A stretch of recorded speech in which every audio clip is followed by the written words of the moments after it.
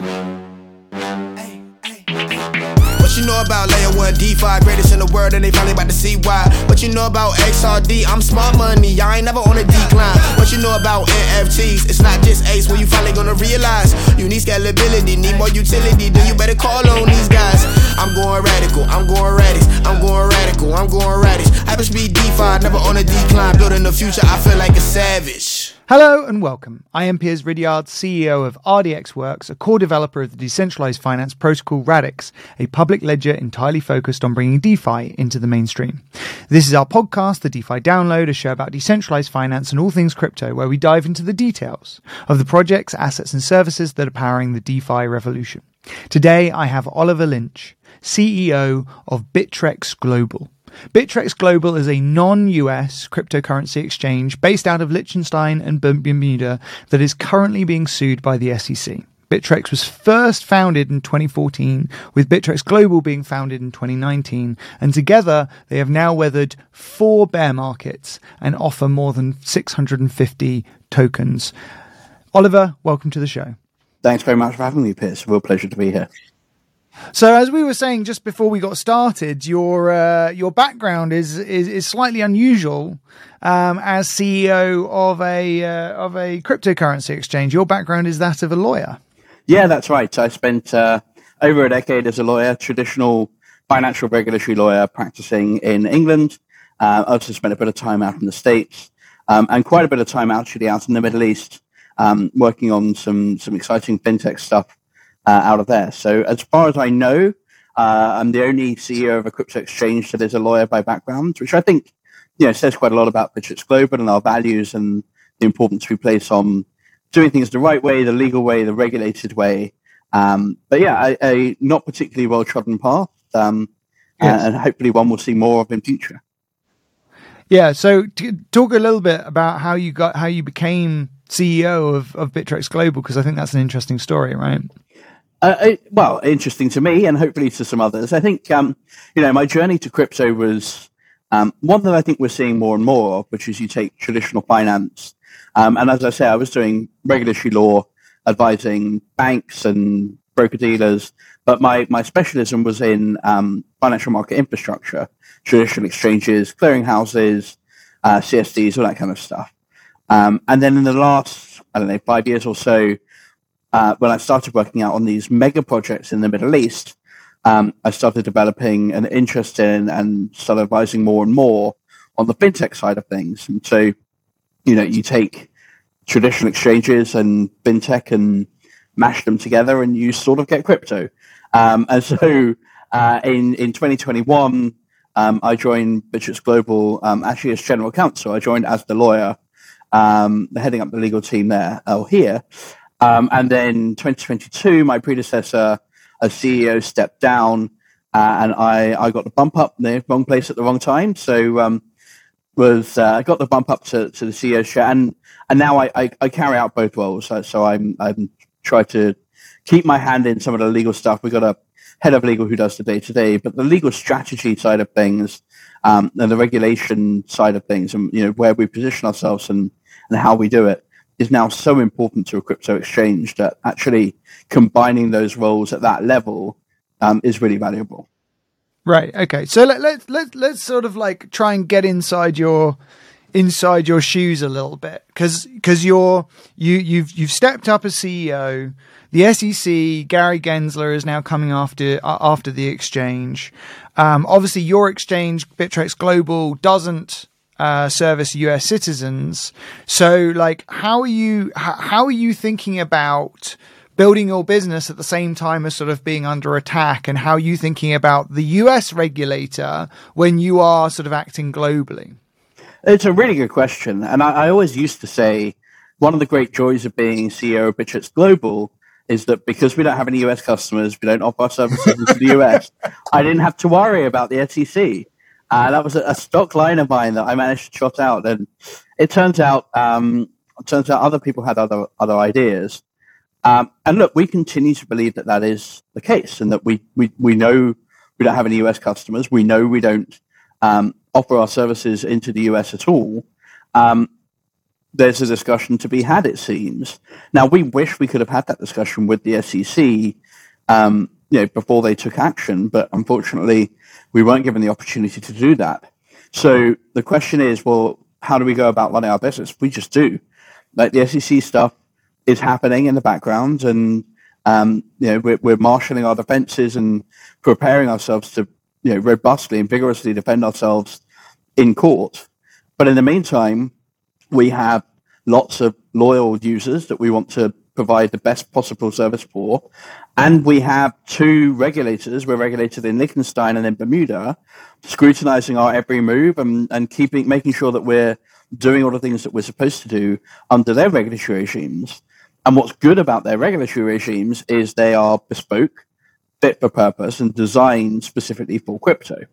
So, and what we've seen across the board actually is the most successful regulatory regimes are, and by successful I mean the ones that ultimately are not just best for the participants, but best at protecting customers. The most successful regimes by that measure are the ones that actually analyze crypto, look at what it is, say, right, here are the risks in crypto, this new sector, this new subcategory, this new thing. How do you identify them? How do you manage them? How do you do this thing safely? And the reason that's more successful is because the other approach is to try and analyze crypto through the prism of traditional finance. And so you get this discussion. It's like, well, is it a bit like a security or a bit like a commodity or a derivative? The answer is sort of no, it's none of those things. It's crypto. It's its own thing. And you're never going to fit this square peg into a round hole, especially when that round hole was created, getting on for 100 years ago. Ultimately, if the job of regulation is to ensure fair markets and to protect customers, then by far the best way to do that is to ensure fair markets and protect customers and actually really get to grips with what the risks are, what the challenges are, and how to do it safely. And that's what we've seen. There are early leaders in Bermuda and Liechtenstein, but we're seeing other jurisdictions now alive to that fact. And we're seeing a whole load of initiatives around the world from countries saying, okay, there's something really interesting here about crypto. There's something really interesting about blockchain technology. We want a piece of that action, but we also want to make sure we're doing it safely, securely, and in a responsible and grown-up manner. And so you see... So let me ask a question sort of back on the lawsuit. Is like if you are providing services to non-US citizens from a regulated jurisdiction, how come the SEC is suing? Well, look, Piers, that's a really good question. And you'll appreciate with active litigation going on, we can't get too much into the weeds and the details of exactly what the various claims are here. But what's really important for us is ordinarily the way these things work. And I'm not a US lawyer, but I've spoken, at least in the past couple of months, I've spoken to more than my fair share of them. And ordinarily the way these things work is there's a discussion with the SEC. They will ask questions, they get information, there'll be an exchange of ideas. And after a period of time, once they've gathered enough of their information, if they think that there's a problem, they'll issue what's called a Wells notice. And that is a preliminary determination that there is a problem. Mm-hmm. You would then, after the Wells notice, you have a period of time to respond, and you might do that formally. And then the Wells notice and the response go to the commission, and they vote whether to take an action. None of that happened in our case. The very first contact that we had of any kind at Bittrex Global with the SEC was the delivery of a Wells notice. That was the very first time we heard from them. They have never sought one piece of documentary evidence, one interview, one discussion with anyone at Bittrex Global. They went straight from the Wells notice, and we said, okay, fine. You're not, as I understand it, they're not required to have discussions beforehand. So here's the Wells notice. Can we have a reasonable amount of time to respond to it? Because this is obviously brand new to us. And they basically said, nope, don't bother. We're just going to go ahead and sue you. Right. And so, all of those processes and discussions exist not just to give lawyers a job, although, as someone that used to be practicing law, I was always very grateful when there's an expensive process that I can bill my clients for. But what it really exists for is to make sure that mistakes aren't made, that the position is properly understood, and to ensure, fair outcomes. So we haven't had an opportunity to do any of that. We're now thrust into litigation, and we have those explanations, we have those discussions, we, want to make those points. And I think it is unfortunate that we have to make them in front of a judge. But if that's where we have to do it, then that's where we have to do it. Right.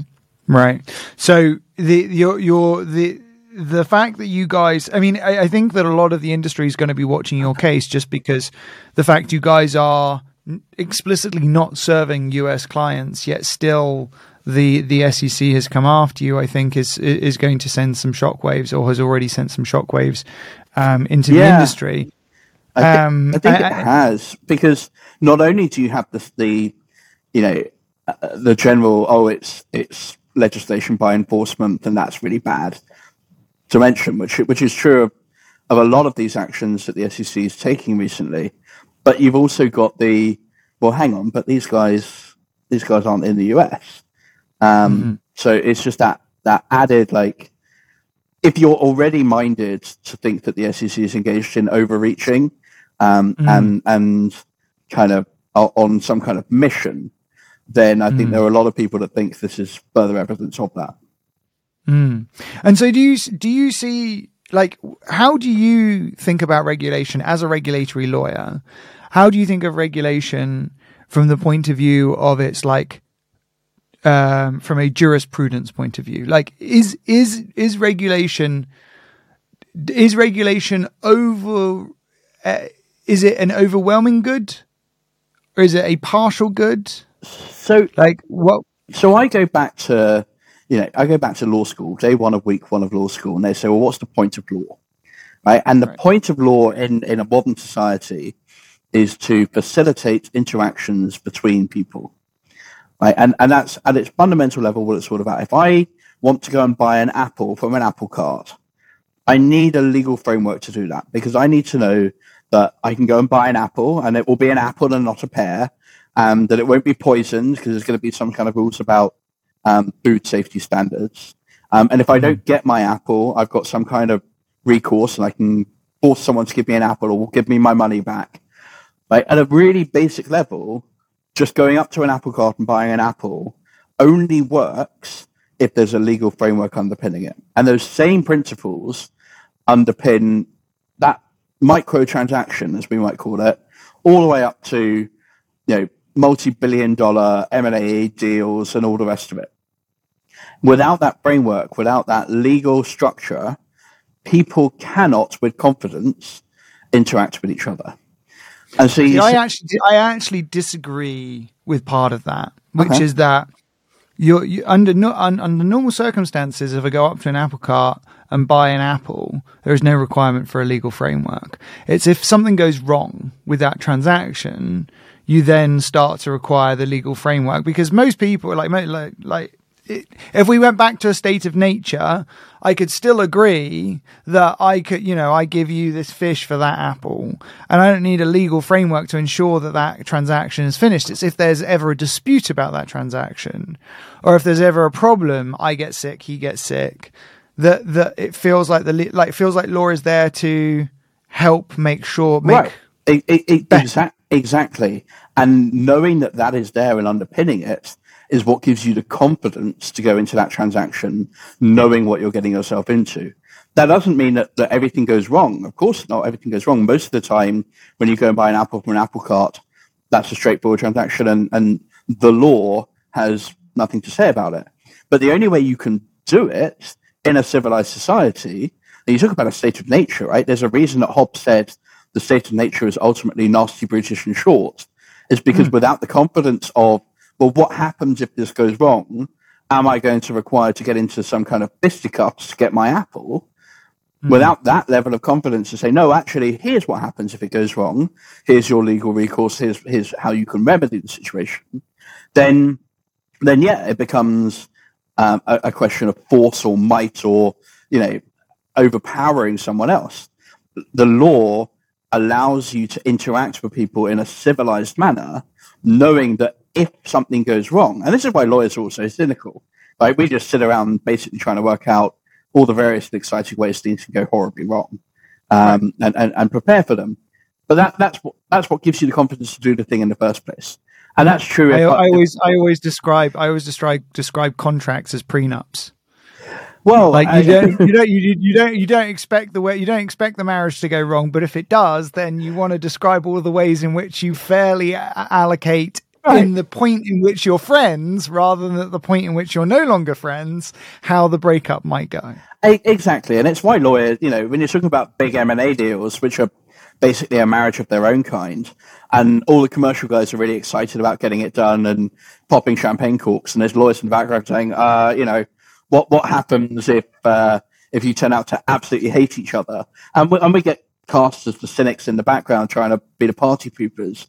And to an extent we are, but actually you're damn grateful for us when something does go wrong, right? And so to bring it back to the regulation, do you need to be regulated to operate an exchange in principle?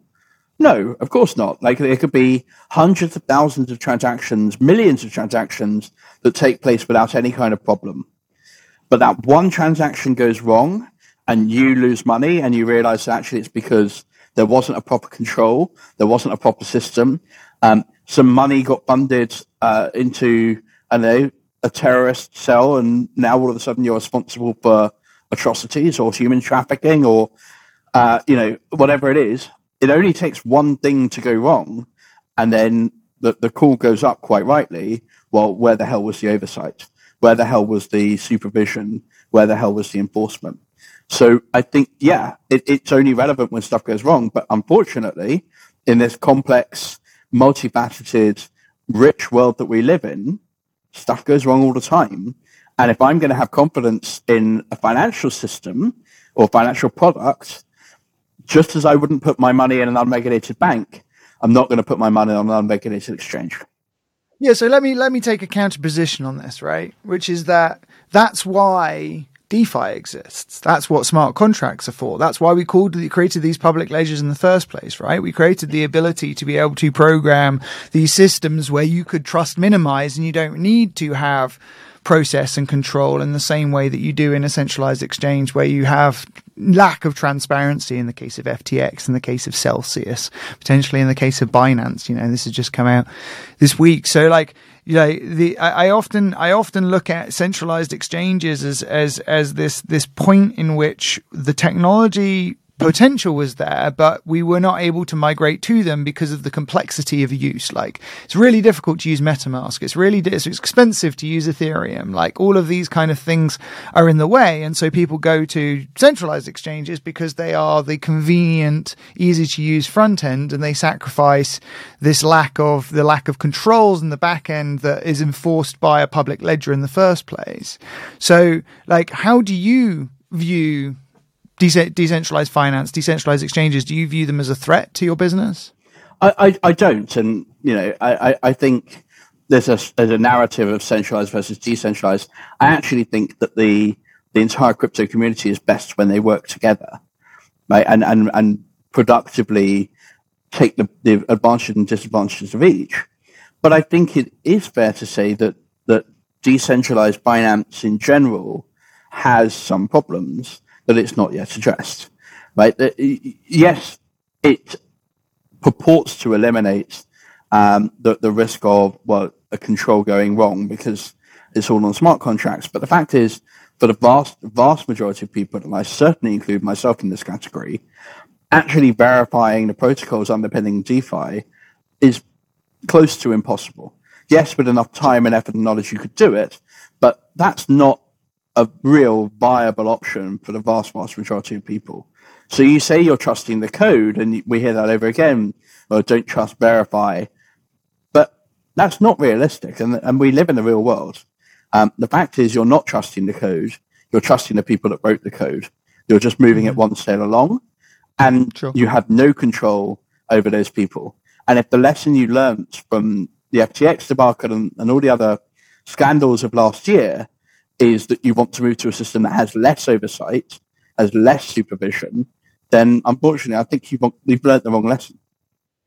Interesting. So, like, how's that different from regulation? Because as a from a regulatory point of view, if I'm putting in process in place, I'm putting in process according to what the local laws of Bermuda is, but I'm a UK resident. I'm dealing with your exchange. I have no idea what those laws are. Your regulator's saying that this is okay according to the process, but how am I not just trusting someone one step removed from me in exactly the same way as I am with a coder? Well, you are, and that's what's really interesting about the way regulation has grown up around the world, because what you very quickly move towards is a system where the better or the most appropriate regulatory regimes are known, and it becomes a badge that's worth having, right? And what we've seen up until now is those participants that even believed or even purported to believe in regulation, right? And we were very often fighting against the tide.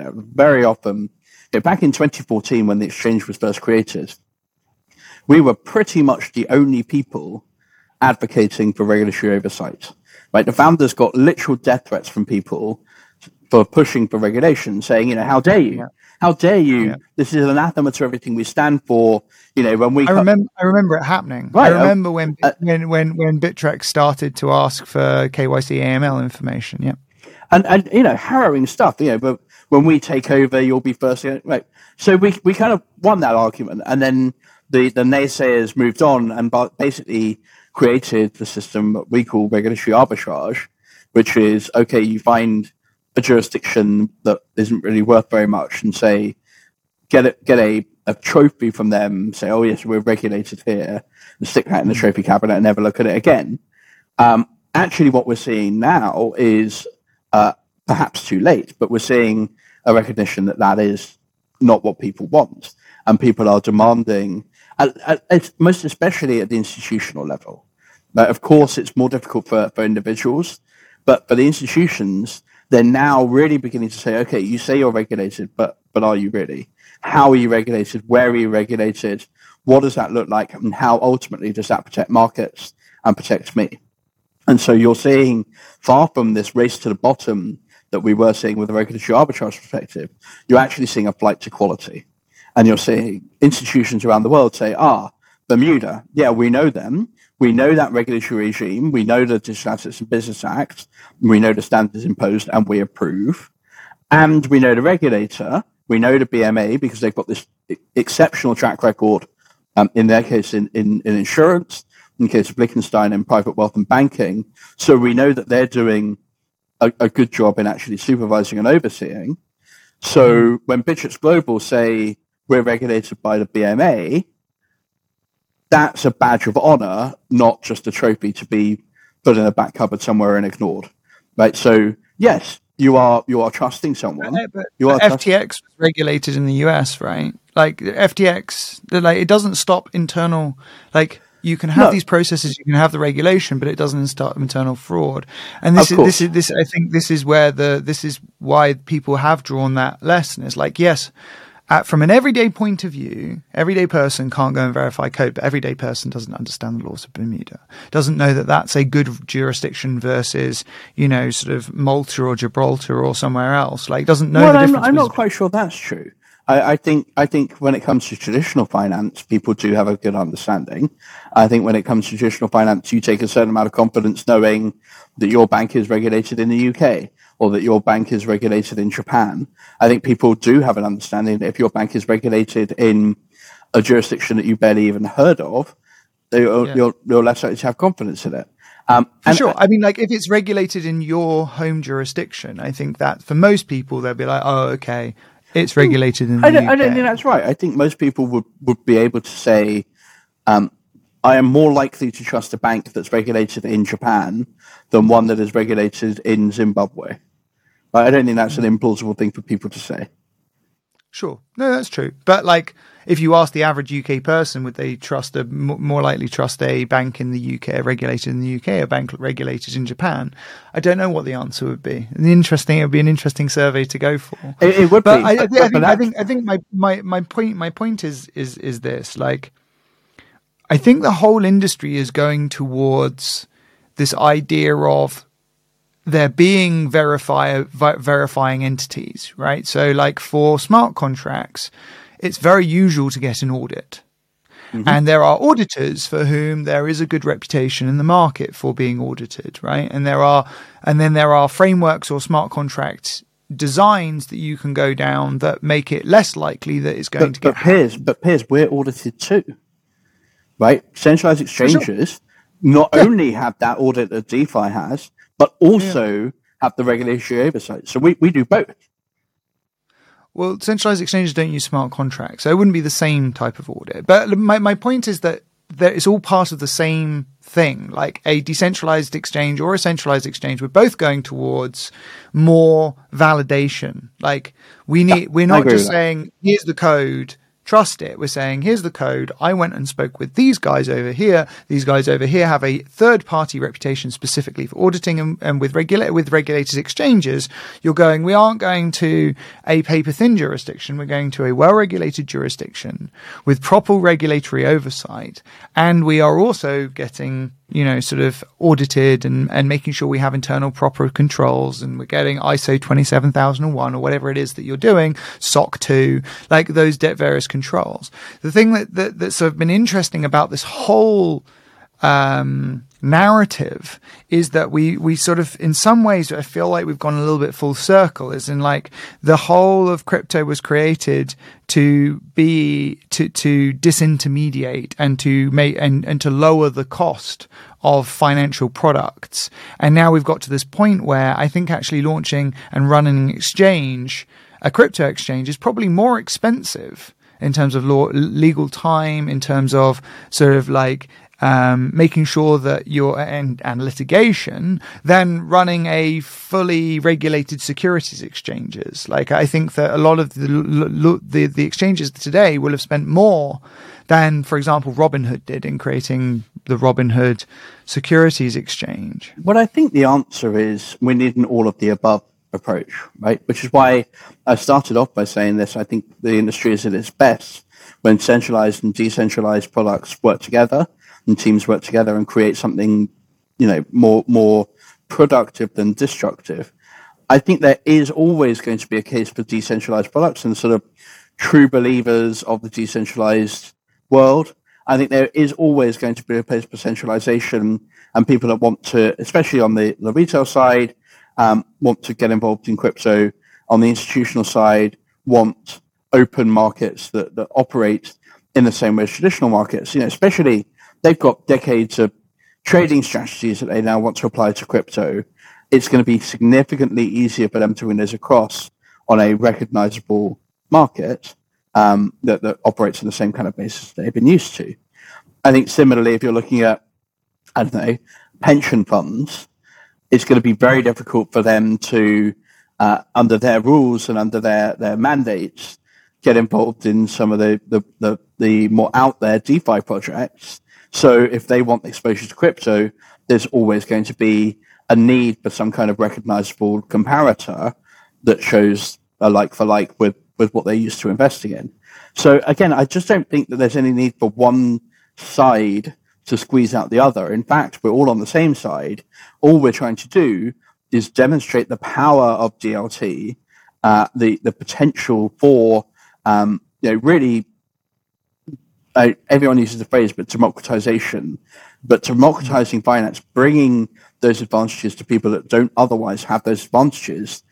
Some elements of that will be centralized, some elements will be decentralized, and some will be a mix of the two. And I think that's overall a very good thing.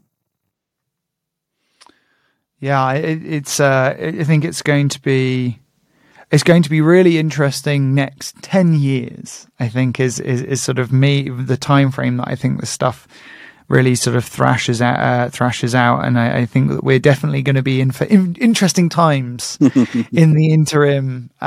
So what's next for Bittrex Global? Assuming this stuff is behind us, what have you got on the horizon?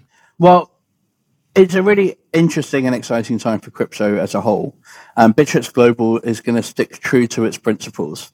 We were established on three main principles: regulation, which we talked about, security, and innovation. Security, I think, is It's one of those things that is underrated until it goes wrong. And look at the backgrounds of our founders are security engineers. That's what they're good at. In fact, why they created the exchange. They looked around what was out there, realized that it all kind of sucked, and said, well, we can either lose our money on what's already out there or create our own. So security is really at the core of what we do. But innovation is the really interesting one, because innovation in crypto almost becomes a dirty word when it becomes a byword for some of the shiny, headline-grabby, empty promises that we've seen from the industry. I think you talk about a 10-year horizon. We only get there if innovation means actually engaging with our customers on what they want, and showing new ways in which we can make use of DLT, make use of cryptocurrencies. This, 100,000x overnight to the moon kind of, that's not innovation. That's kind of nonsense.